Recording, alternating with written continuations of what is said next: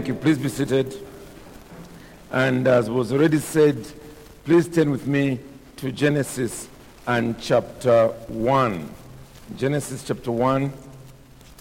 Let me quickly get the cat out of the bag. I finished preaching last week, or rather the last time I was in the pulpit, which is 2 weeks ago, on the upper room discourse of our Lord, which took us quite a number of years, but finally we came to the end of that portion of Scripture, John 13, 14, 15, 16, and 17. And now I thought it would be a good time to simply squeeze in a very short series, and the series, to be specific, is what the title is here. It's the cultural mandate. I'll need to explain, first of all, what that is all about. It's been the burden of the elders of Kabata Baptist Church to turn us from being bystanders who are watching what is happening in society getting worse, to being individuals that get into the scheme of things in order to make a better world. We have done that with respect to the church in terms of reform. Once upon a time, people were just complaining all the time about church, about the kind of things that were either happening in the church or not happening in the church, and so forth. And so we said, fine, let's throw in our effort, let's do what we can in order to ensure that we reform the church after the New Testament pattern, and then begin to replicate, to duplicate that, and spread it across the nation, across the continent, and so on. We've tried to do that, and I think there's something to be shown for it. It may not be perfect. We've also tried, as much as we can, to do the same in the context of the Christian family. We are, by and large, most of us, first-generation believers, and we did not grow up in Christian homes. We grew up in religious homes, quite okay. They were church-going homes, but we did not know what it meant to have a culture that is in the home and it is biblical, and therefore is able to raise a generation for God, for His glory and for the good of the world. We've tried to do that within the context of KBC. We've had seminars after seminars after seminars for I don't know how many years now, 30 plus years, every year in November, seeking to take us back to the biblical principles that undergird courtship, marriage, and family life. However, it's really been with respect to the rest of life. We don't just live in the context of the church. We don't just live in the context of our homes. We live out there in the real world. And it is the out there of the real world that is going from bad to worse. And largely, the attitude that we have as believers has been that of, number one, just not getting into trouble, okay? Avoiding doing that which is wrong, which other people are doing. But number two, it's basically been to watch and complain. But it's to watch, forgetting the fact that in the mind of God and the witness of history, the world as we know it now, the blessings and benefits of civilization that we are enjoying are a product of Christians. Ordinary Christians like you and me. Christians who took the cultural mandate, or as it is called, the creation mandate, seriously. They realized that in fact we are the ones who have been mandated by God to bring about a better world for His glory. And consequently, they did what they called, and we are the beneficiaries. Basically, what the mandate does, and it is found in verse 28 of the first chapter. I'll be reading from verse 26 in a moment. What it does is it gives us a purpose for life. A purpose for life. That life is not about me being born, learning a few things, getting a job, hopefully getting married, hopefully having some children, hopefully owning a bit of property, and finally dying. That there's a greater purpose for life. And what I want us to do today is to lay the groundwork. That's all I'll do today. I will simply, as it were, give you the site plan. And then the Lord willing, next week, I want us to erect the actual structures. And I'm hoping that between last and this week, we are not going to see the seminars that we have come up with as it's for those, me, I'm busy. But that we'll realize it's for us, to equip us, to transform Lusaka, transform Zambia, transform Africa. That instead of people now wanting to go to other parts of the world, that people in other parts of the world want to come here. Genesis 1 and verse 26. Up to this point, God has created everything else except mankind. Then God said, let us make man in our image, after our likeness, and let them have dominion over the fish of the sea, and over the birds of the heavens, and over the livestock, and over all the earth, and over every creeping thing that creeps on the earth. So God created man in his own image. In the image of God he created him. Male and female he created them. And God blessed them. And God said to them, be fruitful and multiply, and fill the earth, and subdue it, and have dominion over the fish of the sea, and over the birds of the heavens, and over every living thing that moves on the earth. Now, I want us to proceed, because I want us to see some similarities with another chapter we'll see during the sermon. And God said, behold, I have given you every plant yielding seed that is on the face of the earth, and every tree with seed in its fruit. You shall have them for food.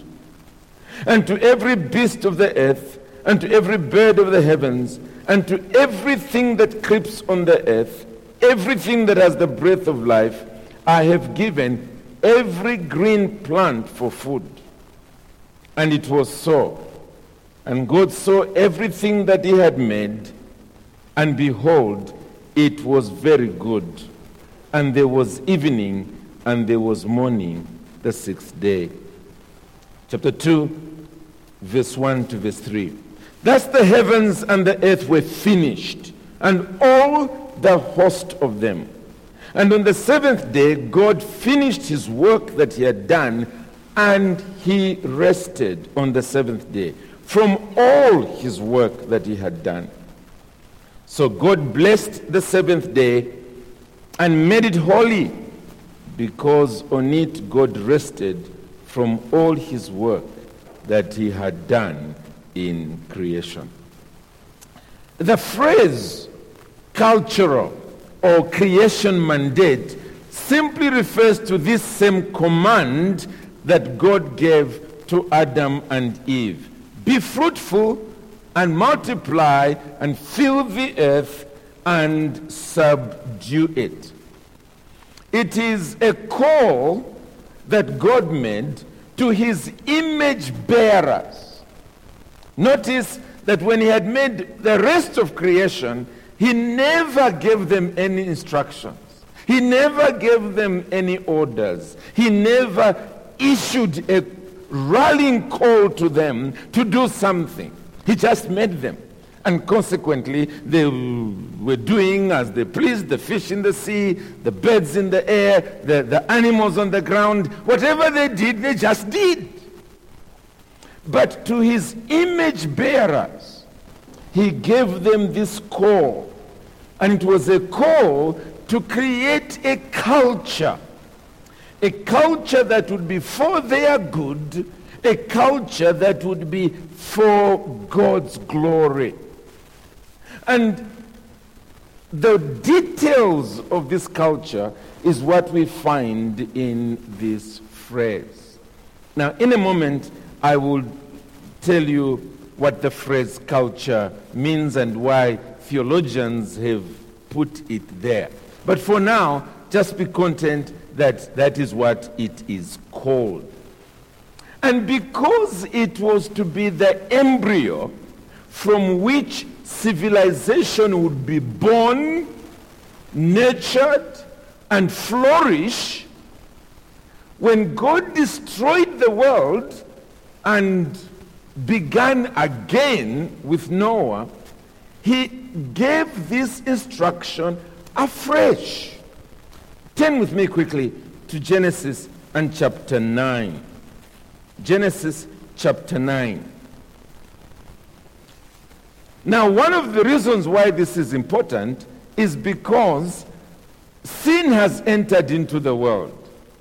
And by reading this in chapter 9, what it is telling us is this, that the entry of sin into the world did not obliterate this call of God to us as his image bearers to build or create a culture for our good and for his glory.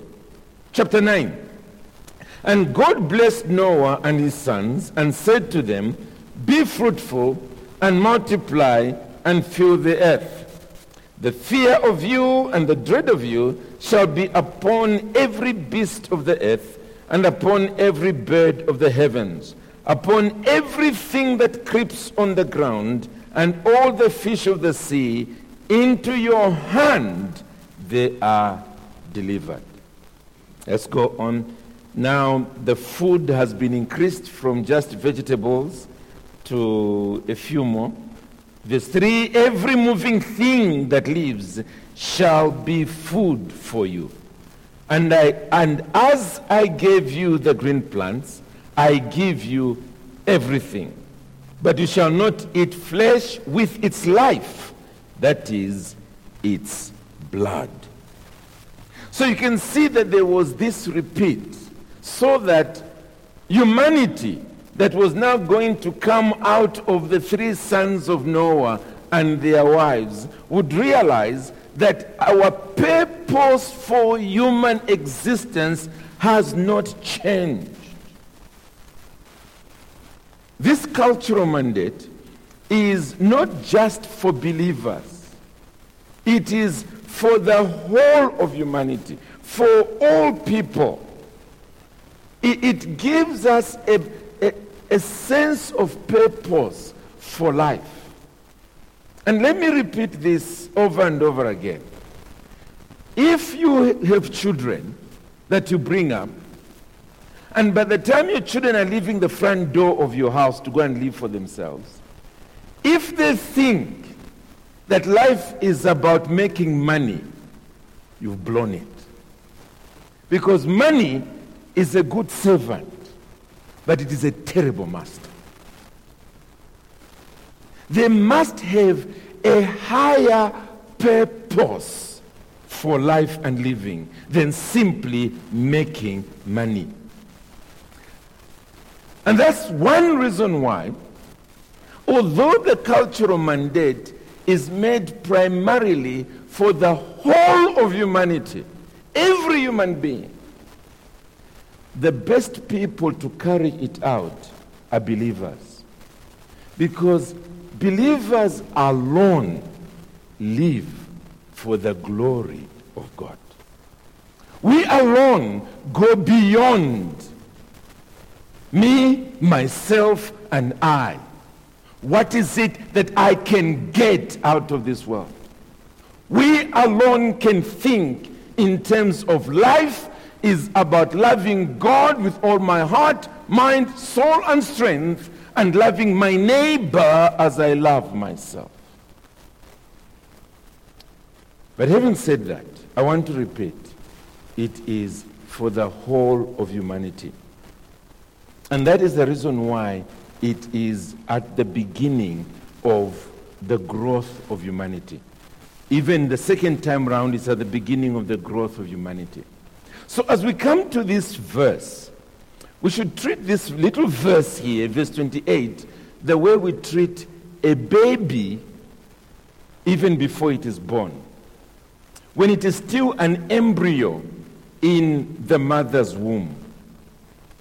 That little thing that unfortunately every so often is aborted, but that little thing has everything in it that grows up into this human being.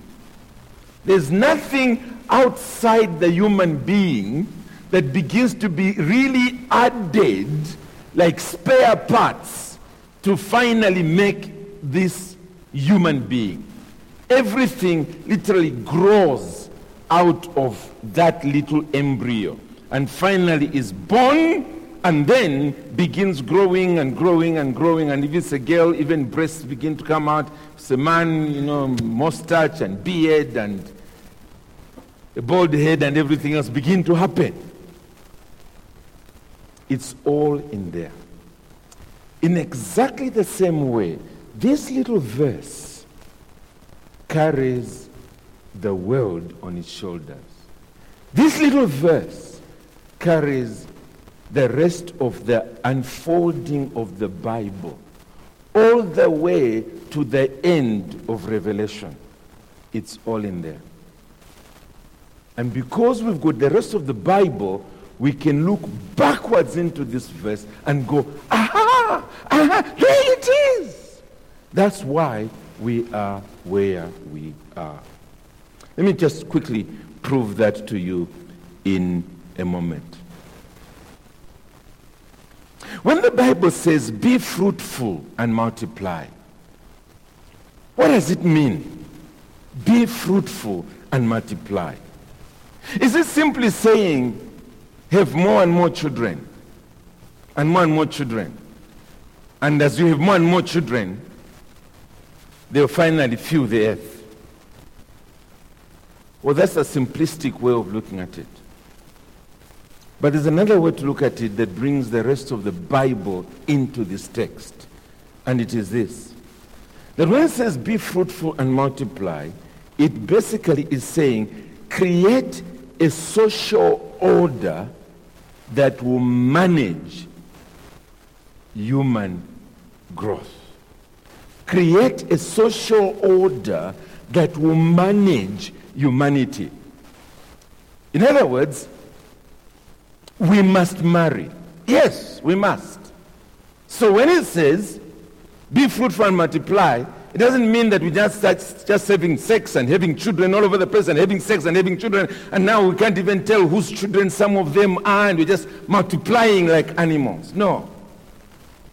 There is to be marriage as an institution.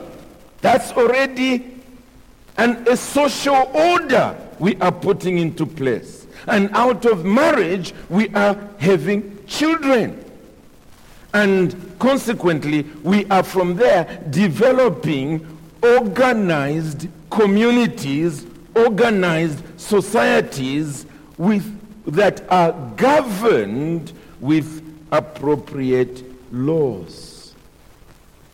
So therefore, as humanity is multiplying from family to clan, as it is going beyond clan and perhaps getting into tribes and going beyond that and multiplying and so on, and in this particular case becoming nations and a conglomerate of nations and so on, it doesn't matter how far it is, that we ourselves as humanity are to develop that.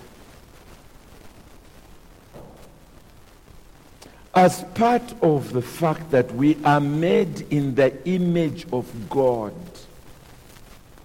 He has imbued us with the creative capacity that is able to organize us appropriately. I'll come to the details of that in a moment, but let me hurry on. Hence, even in giving them these commands, He's giving it to them in this way. God created man in His own image. In the image of God, He created him. Male and female, He created them. It's all part of it. That there is to be a complementarian level of living. That men are to play a certain role, women are to play a certain role. And then together, as a left and right hand, organize society. And so, men are men. Whether they feel like they are women or not, they are men. Women are women. Even if they feel a little masculine, they are women. When we start reading statements like biological men should no longer be involved in female games, you ask, are there any other kinds of men other than biological men? Why give the adjective? Similarly, there will be parents and there will be children. There will be governors and there will be the governed. There will be employers and there will be employees. Life is to be ordered that way. And that order is to be developed so that we are seeing a social order that makes sense, that provides for humans to thrive in carrying out this cultural mandate. And that's the reason why be fruitful and multiply and fill the earth is before the part that says, and subdue it. And subdue it. Because it's the social order that provides the platform on which we can flourish and subdue the earth. Let me quickly move on to the subduing. Fill the earth and subdue it. What it means is that this growing order is to be the platform on which we are now to harness nature for God glorifying development. This social order is to be the foundation on which we are to harness what God has already put into creation in order that we might see development. And there is nothing, brothers and sisters, that we ever bring into God's world. There's nothing. Everything is already in creation itself. Everything. Doesn't matter what it is. This microphone. There's nothing in this microphone that we have actually brought into creation. All its components, everything is in God's world. Our job has been to discover it. Our job has been to work it out and then put it together to do this.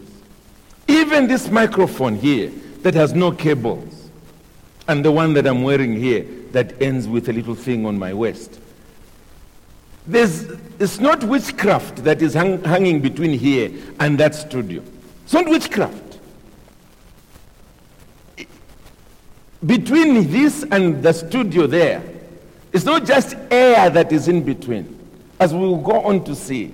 Through research, through learning, through discovery, human beings have been able to see that in air there is a lot of things and harness that potential, that therefore we are able to have what we have.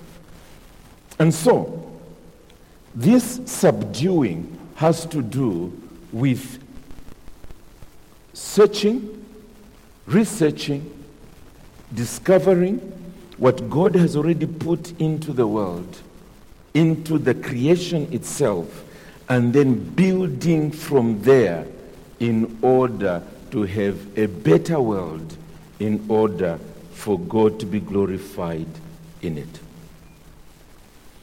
This is what gives birth to science and technology. As human beings are inquisitive. And they are saying, what can we do to make this better? What is it that we can do? And then they build on that, and build on that, and build on that. So, a few quick examples.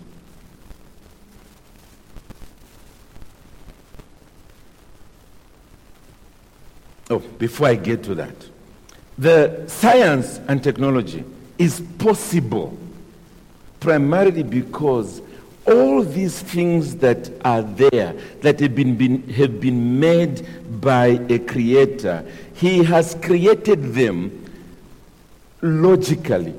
He has created them with what we today call the laws of nature. Strictly speaking, they are not the laws of nature, they are the laws of God.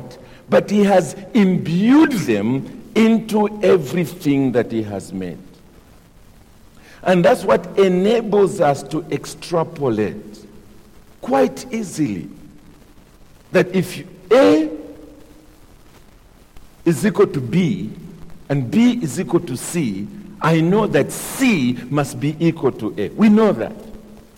And if 1 plus 2 is equal to 3, then we can safely say 2 plus 3 is equal to 4. It will make sense because the Creator has built his world with actual logic put into it. And that's not just true about the physical world, it's also true about the social world. It's also true. A little child this small, you try and say to that child, you bought him a toy, and then the friends come playing, and you try and get that toy from that child and give it to the friend. That child is going to say, this is mine. With a real sense of entitlement. Because that's the way life is. And when you try to insist, that child is going to produce the words, it's not fair.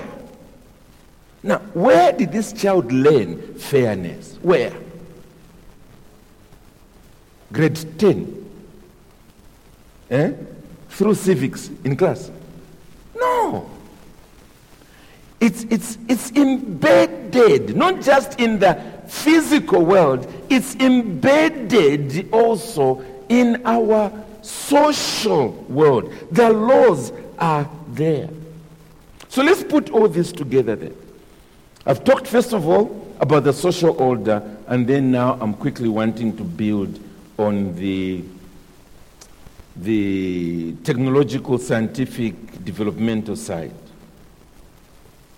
This is what enables us to be able to develop tools, hoes, axes, quills, which in due season became pens, plows that had been developed from merely a hoe in the ground. It's become more mechanized. Carts that are attached to animals so that we can carry things on them on wheels, and then the animals are moving forward. And then removing the animals and then putting an engine there. And then we start calling it a motor car.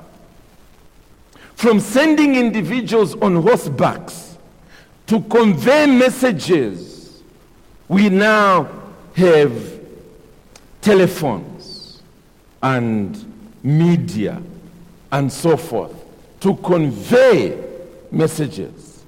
All that is coming from this aspect of tools, and we need better tools, and we improve on tools in order for us to be more effective and efficient in building God's world.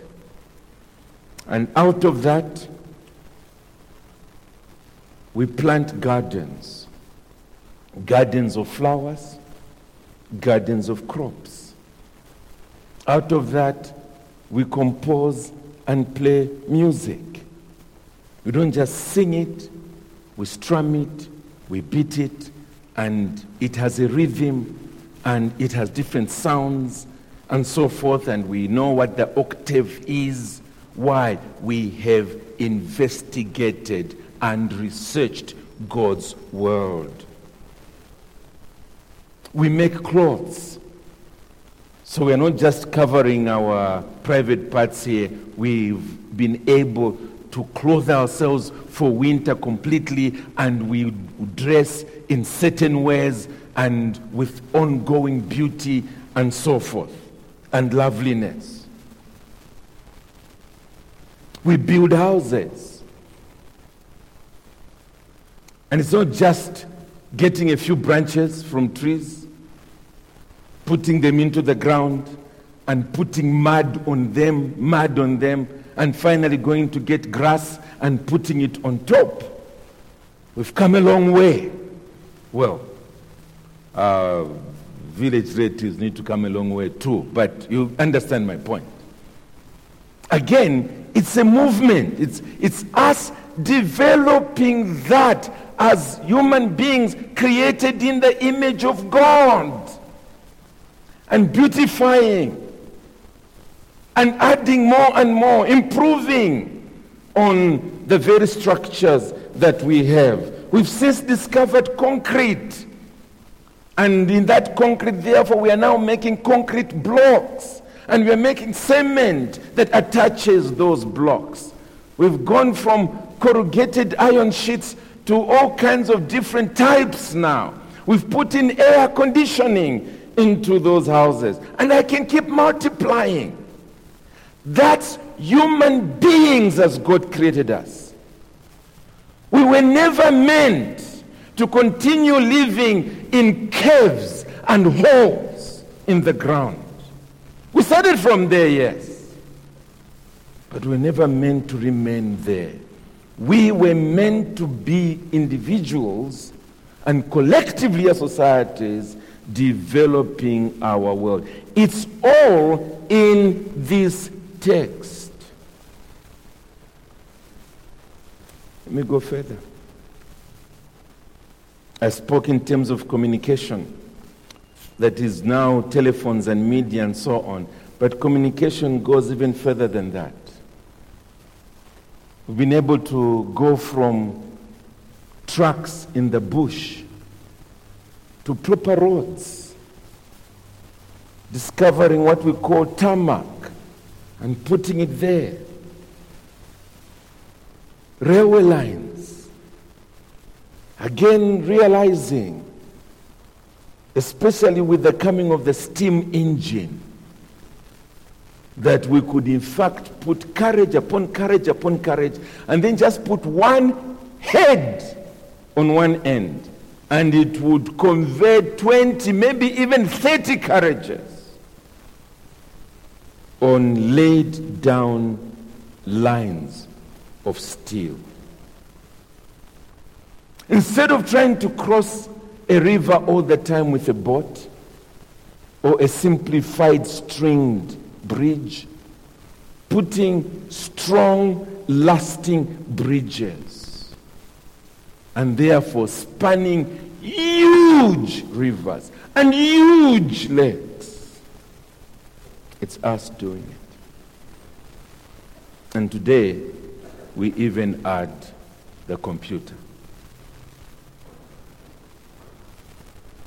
If you're sitting in here today and you don't have a computer on you, I'll be shocked. All of us are carrying small computers. Those little things we have in our pockets can do much, much more than the biggest computer that had been there 50 years ago. Much, much more. It's human beings made in the image of God who are continuing to develop. And it's all in this text. So let me take a few steps backwards. What is this text telling us then? It is this, that God, listen carefully, God wants us to use what is in this world already to build civilizations for his glory.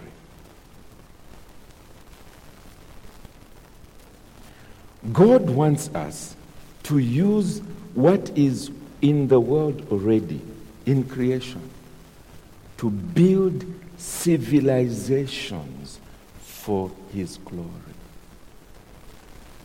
He laid the foundation.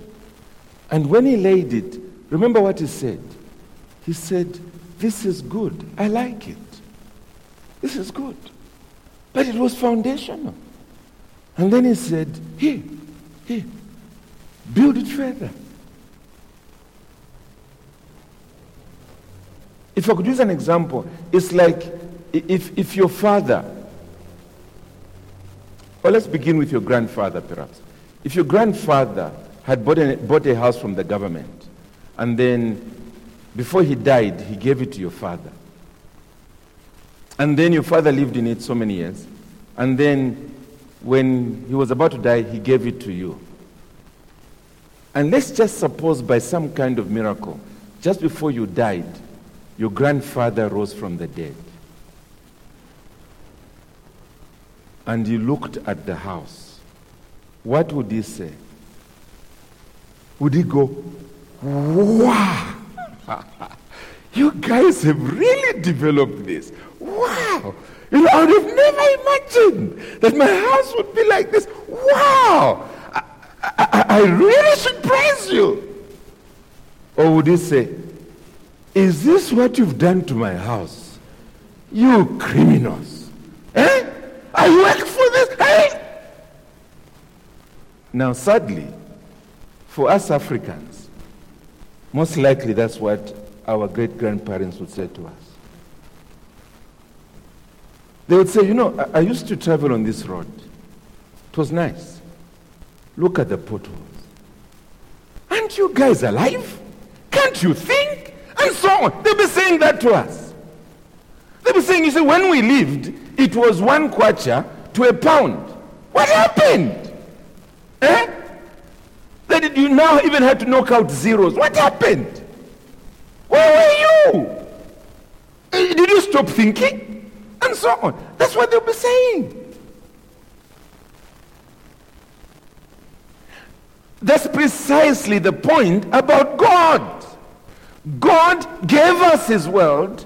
He gave it to us at a certain level. And we should be developing it and developing it and developing it and having a better world, socially speaking, in such a way that the Lord is pleased with us. Not just on a Sunday when we are in his house saying to God be the glory, but also through the week as he's seeing the way in which we are jealously developing the social order and everything else to do with his world.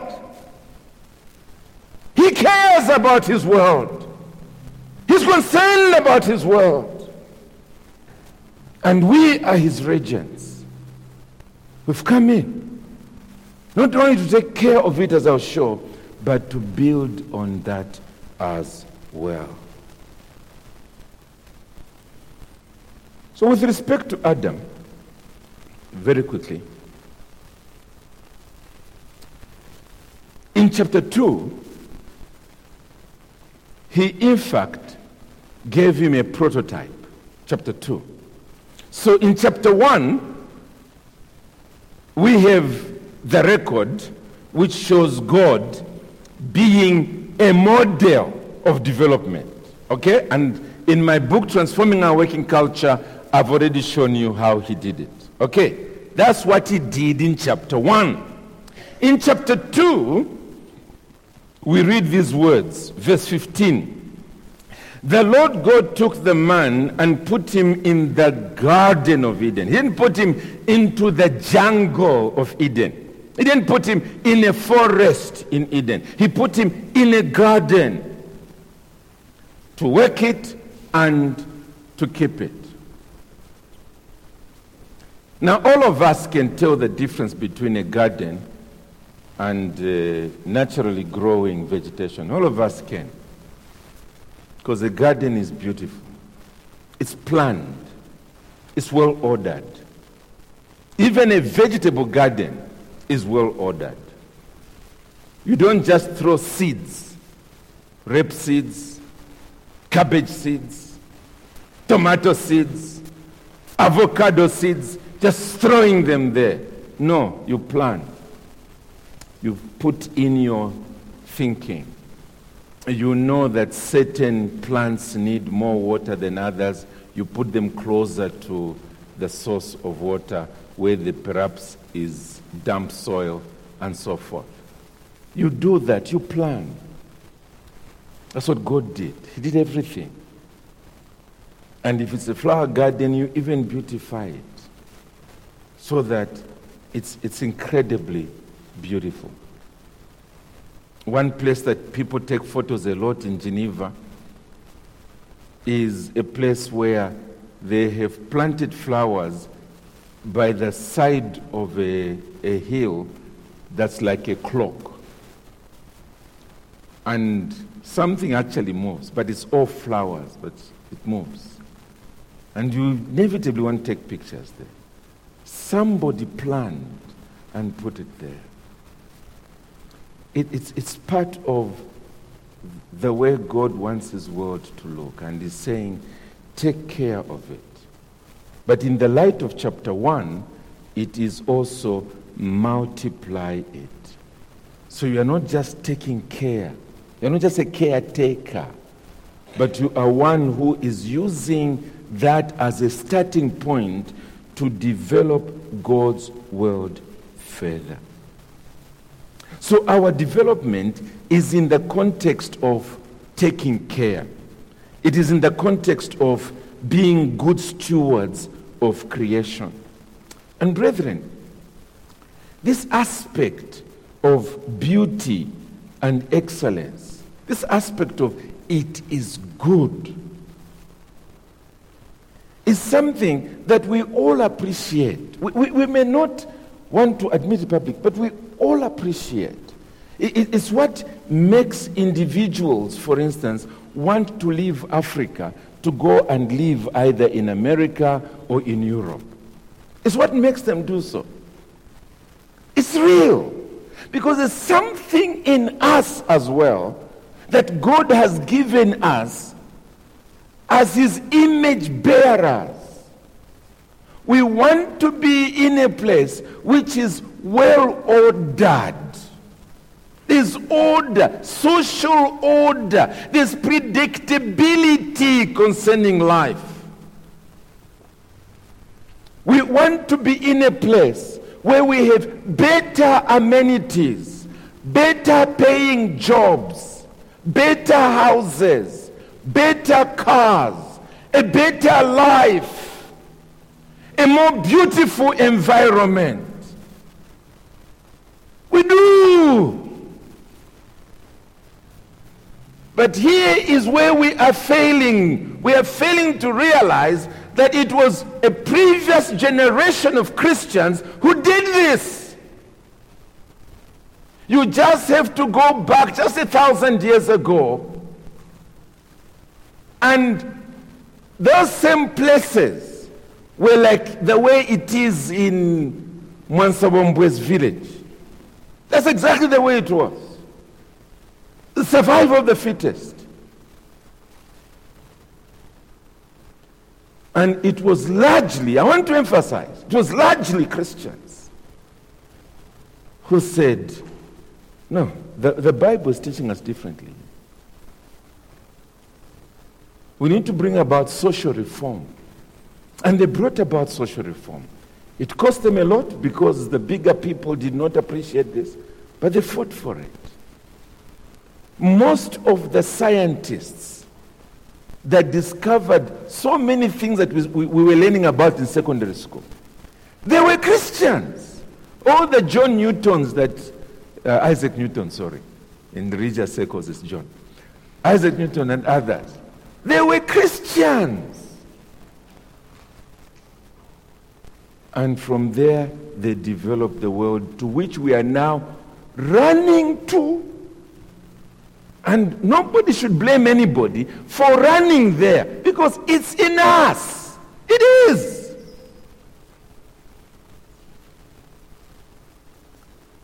But here's the challenge. What's stopping us from doing that for ourselves? What is it? What's blinding us? Because this has been given to us by God. It is in this text. Be fruitful and multiply and fill the earth and subdue it and have dominion over the whole of creation. It's in there.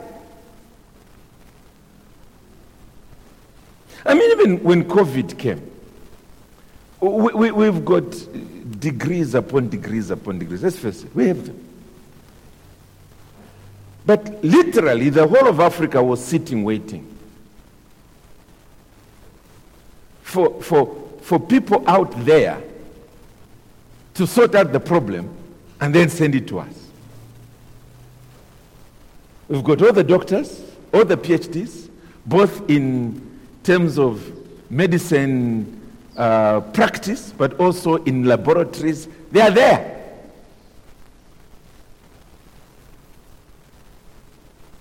But that's our attitude.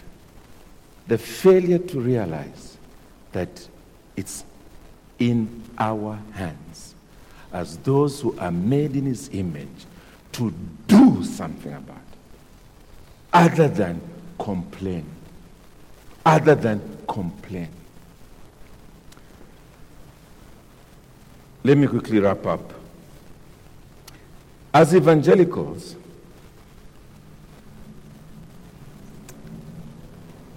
we have over-personalized salvation.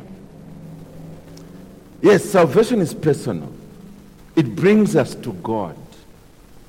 But sadly, we often just end there. And we don't think about going further. Next week, I will try and use examples. But let me just throw one out. An auntie of mine went to India for medical treatment. She was very hesitant, but she finally yielded. You know, a lot of people pressurized her, and so she finally went there. And when she came back, this is what she was telling me. She said, I was shocked. In fact, she said, I can now understand why the world is rushing to India. She went through what processes she had to go through with the medical people there. And she said it was out of this world. But that's not the primary thing that hit me. She said this, that on the day I was being discharged, they brought me forms where I had to assess everybody that worked in my ward. The cleaners, the maids, the nurses, and the doctors that were there. I had to fill it in. He said, when I finished and handed it in, the medical superintendent himself came and sat with me and talked with me about how my experience was in this hospital. He had read the report and was able to apologize to me for those areas where I had put a negative statement and said, I'm giving you my word, we will work on this.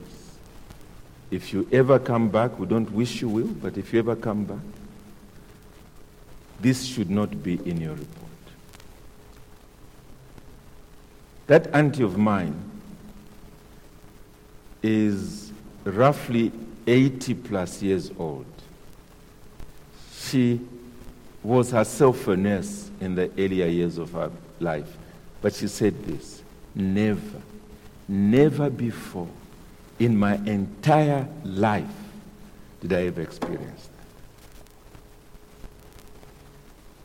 So I asked, are you surprised that Africa is making a beeline to India? No. But why shouldn't we do that here? Why should we always just be complaining? Why? Why shouldn't we, to the glory of God, make a better Zambia, make a better Lusaka, come together and say, we're going to put together the best hospital on this continent. Doctors there, medical guys there, accountants there, human resource people there, IT people there, everybody there, those with money, we're putting it in. What's to stop that happening? To the glory of God. Now, brethren, that's what these seminars are about. That we may see that God wants to glorify himself through us beyond Sunday when we are praising him in here. That we might live a better world to his glory when we die.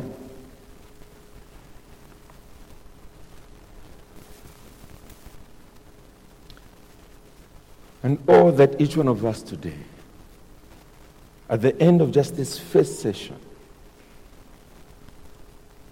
may resolve and say, take my life and let it be consecrated, Lord, to you. Or that there might be a real outrage in our souls.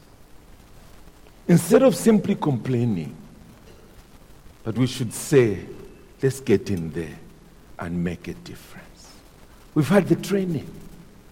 A lot of you here, you're professionals, proper professionals where you work. We should be able to say, let's move in and make a difference. And this is not just about making a better Zambia, being patriotic. It's about being Christians, realizing this is what God wants us to do. It's what God wants us to do. So that when this generation is gone and another one comes, they will thank God that they were godly men and women who went before them and who took their calling, creation mandate, cultural mandate, whatever you call it, seriously. And they gave themselves to it. Amen.